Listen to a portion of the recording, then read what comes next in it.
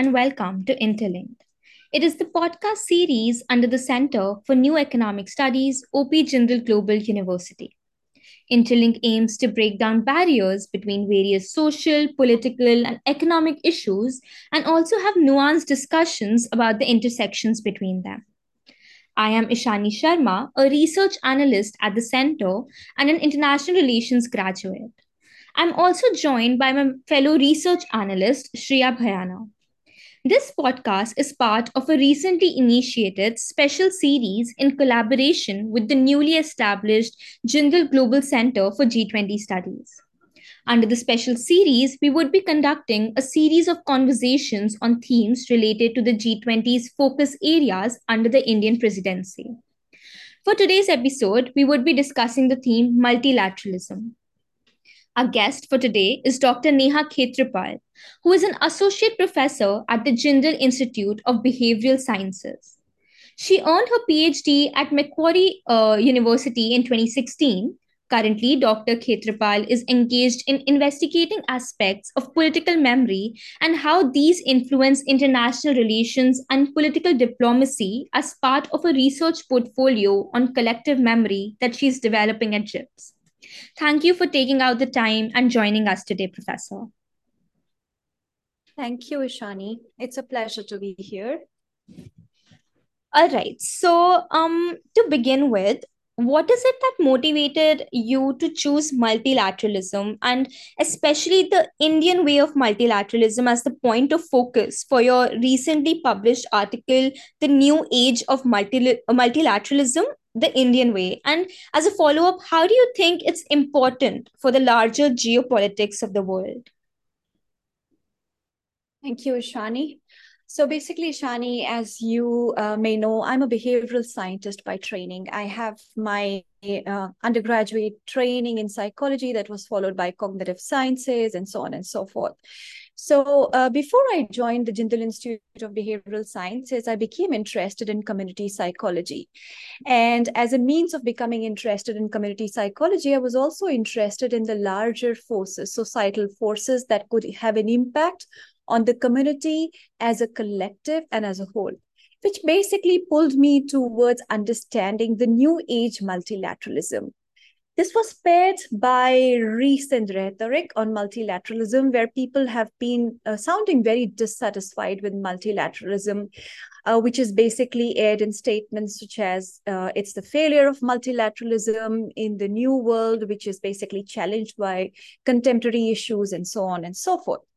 So my crave for understanding what the factors that have an impact on community, our community way of living, and the current developments in political sciences basically pulled me towards this topic. As far as the impact of multilateralism on larger geopolitics is concerned, I think I became very much interested in India's role in it, basically because India is holding the current presidency of G20, and India has of late come to play a very important role in the global geopolitics. If we look at the whole entire situation, basically the way I decide it is we look at it this way. So basically, with the rise of globalization and connectivity, we've basically been primed to reinterpret the meaning of this term, multilateralism. Multilateralism, the way it was invented after the end of Great War, was basically very different from the implications that it holds now. So multilateralism at the end of the Great War was basically, it came into being to solve the problems that existed then and to basically encourage cooperation, where the newly emerging countries from the shadows of colonialism basically had no role to play. Now, this has changed considerably in the contemporary times, where countries have moved on considerably from that time, and they basically want to be heard in this global arena. I think all of this put together makes it a very exciting time to study multilateralism as it stands today. Thank you for your insight on this very interesting perspective on how community psychology interacts with international relationships. Professor, going forward, you mentioned something about Mhm. multilateralism in your paper. Would you please elaborate on your understanding of India's adoption of a multilateralism stance in its foreign policy? Yeah, thanks, Shreya, for that question. So basically, many people understand minilaterals or minilateralism as a subset of multilateralism. Many people also feel that because of the contemporary failure of multilateralism, we are currently witnessing a rise in minilaterals or minilateralism. I feel to an extent, this may be true, and India is basically playing a very strategic role that when it comes to minilateralism, by the virtue of the fact that it has been very experienced in the past with the concept of non-alignment or strategic autonomy, as some may like to call it in the modern times. So I think India is trying to play safe by adopting this concept of minilateralism in the interim, when our contemporary multilateral systems, they seem to they seem to be a failure when it comes to the contemporary times. So, for instance, if you look at the role, I'll give you an example. If you look at the role of multilateralism in crisis, we can begin with the WHO, the World Health Organization. So, the example of WHO is very revealing, so to speak. So, in the past, the WHO may have accomplished a lot with its mission when it comes to handling a global health crisis, right from the beginning of eradication of smallpox in the 70s, then moving on to its paralysis when faced with the outbreak of AIDS in the 1980s, and its role as a whistleblower during the 2003 SARS outbreak, which stands in stark contrast to its erratic management of H1N1 virus in 2009 and followed by the Ebola crisis in 2014. And not to forget our current pandemic situation, COVID-19. So this is just an example say that it's just not the WHO, but there are other organizations that seem to be not standing up to their promises, so to speak. So, I think it's a safe and a smart strategy to be aligning playing a strategic role when it comes to minilaterals for solving contemporary world problems. And I think the larger agenda of India is to come up with solutions in smaller groupings before those solutions can be scaled upwards or moved forwards in a two-tiered system or something like that. This is what I feel. That is really interesting, Professor. And just a follow up to what we're discussing on minilateralism. What, in your opinion, are some of the pertinent reasons for this shift or this pivot in India's foreign policy towards issue based international alliances? Thank you for that question. So, historically, I think countries like India, they've shied away from playing a role in shaping the balance of power dynamics in the region. But this has considerably changed, specifically given the rise of the middle power, so to speak, the rise of China, and the contemporary geopolitical situations in the Indo-Pacific. So I think all of these interesting dynamics have led to a position whereby countries like India, and specifically India, it seems that they are all interested in adopting a pragmatic approach to molding at least the regional order, if not the global order, that has basically led to this rise of alliances in issue-based international alliances, so to speak. Even though we all agree that minilaterals cannot replace multilaterals to achieve true global cooperation, but I think the contemporary thinking is that at least in the interim, they can supplement the work of multilateral organizations, at least by providing a platform for confidence building amongst the smaller groupings of countries to begin with. That might perhaps pave the way for the new generation of multilateralism to kick in. Do you think that India's position of non alignment or strategic autonomy during the Russian Ukraine crisis can impact its resolve for multilateralism at the G20 summit? If so, could you please elaborate on the same? Yeah, another interesting question. Basically, again, I would like to re-emphasize my previous point. And I again would like to say that the middle power moment has arrived. And so I think India's position on the current Russia-Ukraine crisis basically has a lot to reveal, or basically serves as a good platform to understand its position or its resolve on multilateralism, specifically when it comes to the current G20 presidency. Um, I feel that basically India strongly believes in giving room or an equal footage to all the countries out there, specifically countries that come from the global south. In other words, India is basically a very staunch supporter of wisdom of many rather than a monopoly of a few. So I think that India is basically actively not only pursuing minilateralism as an interim solution, but it is also engaging in a lot of other sort of political coordination, such as when it comes to vaccine diplomacy, other soft power tools to basically enhance cooperation and coordination when it comes to international relations.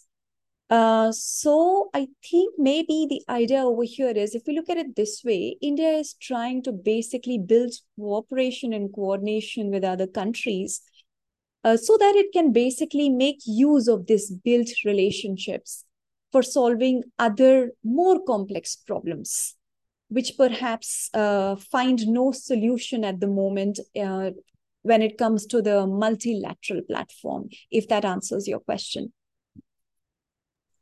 Um, yes, Professor. And you mentioned how India sort of plans to take all the countries together, especially focusing on the global south or the developing or the underdeveloped world, to say. So, in that regard, and taking into consideration India's current presidency, for the G20, Dr. Jaishankar, our foreign minister's plan for the G20 development ministers meetings in August of this year is currently underway, and the meeting is also likely to be hosted at Varanasi. So, what, in your opinion, is the significance of this particular meeting from both a domestic as well as a foreign standpoint?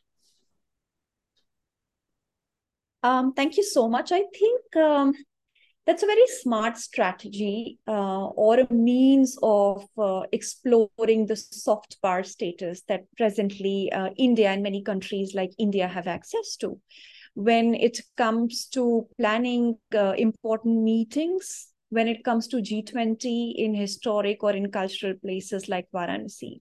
In line with that, India has been actively pursuing to promote yoga in terms of like on an international platform. And similarly, I think I mean, in other words, just to put it this way, if we look at it, as I said to you previously, that maybe it's a smart strategy to make use of the soft power tools, which could perhaps be used in combination with the military power or other diplomatic and strategic decisions to basically build a platform or sort of do the groundwork for multilateralism in the contemporary sense of the term.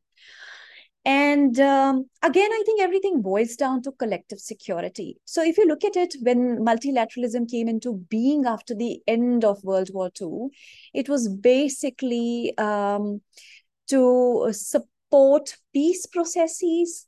Basically, it was to support the countries that were coming out of the shadows of the Great World Wars.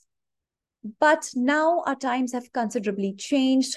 Our idea of collective security has also changed a lot, which means that if you look at it, our contemporary problems which were not known back then, what they have done, they've basically done to expose the vulnerabilities of the current global governance.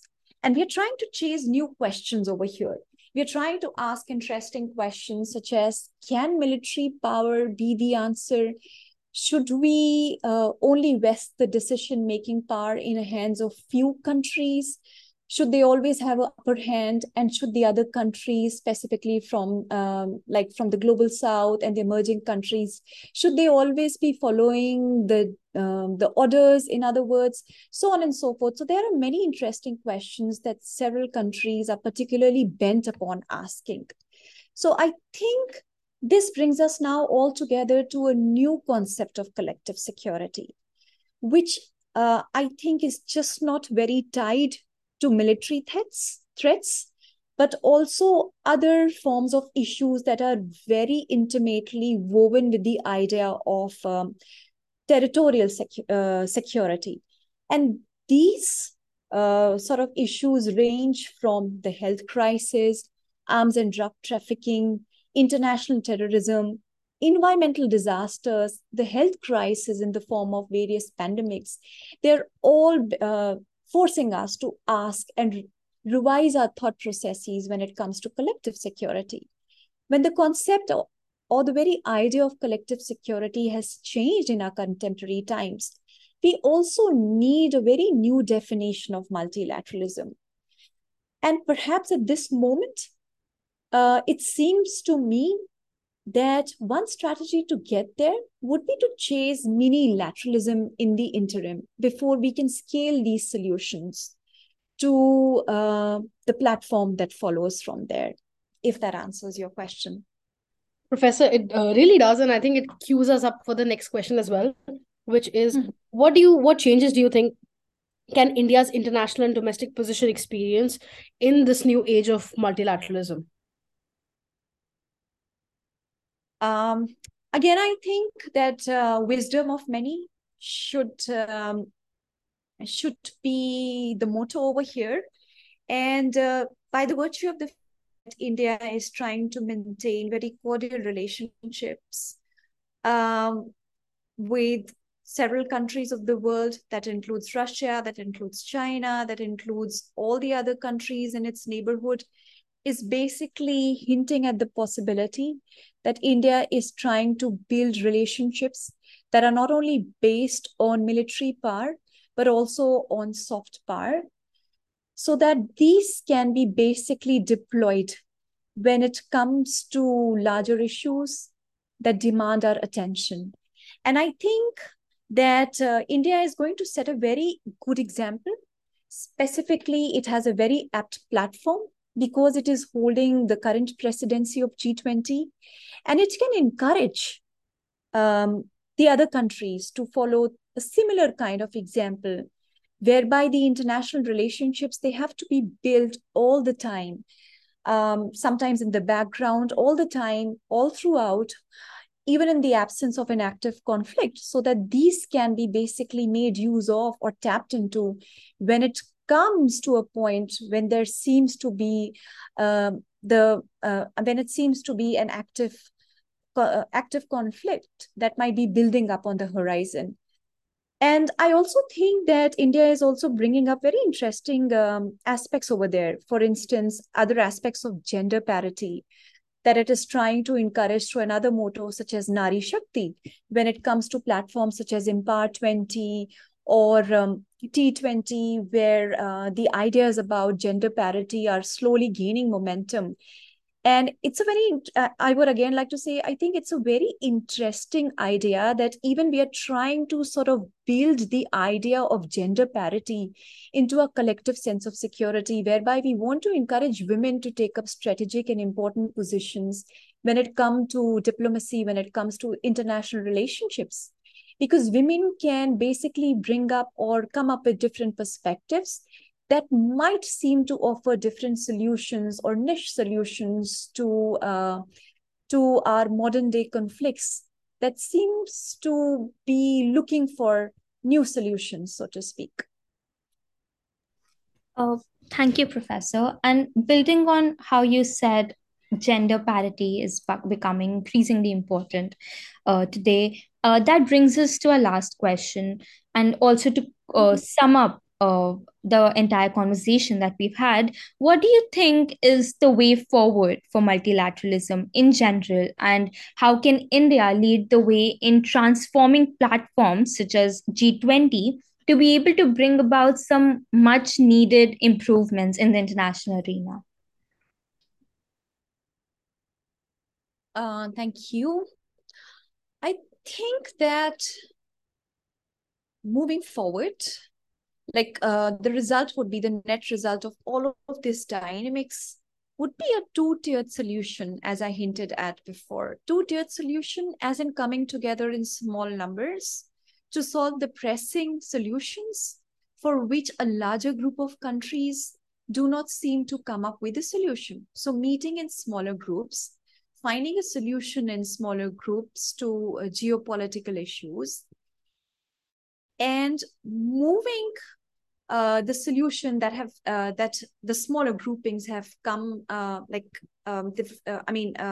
which the smaller groupings have agreed to, and representing that solution at a larger scale and debating, having crosstalks about those agreed upon solutions that have been brought forward from smaller groupings to a higher grouping, perhaps again boils down to the idea of a two-tiered governance system, a global governance system, to tackle modern day problems in the idea of protecting our collective sense of security.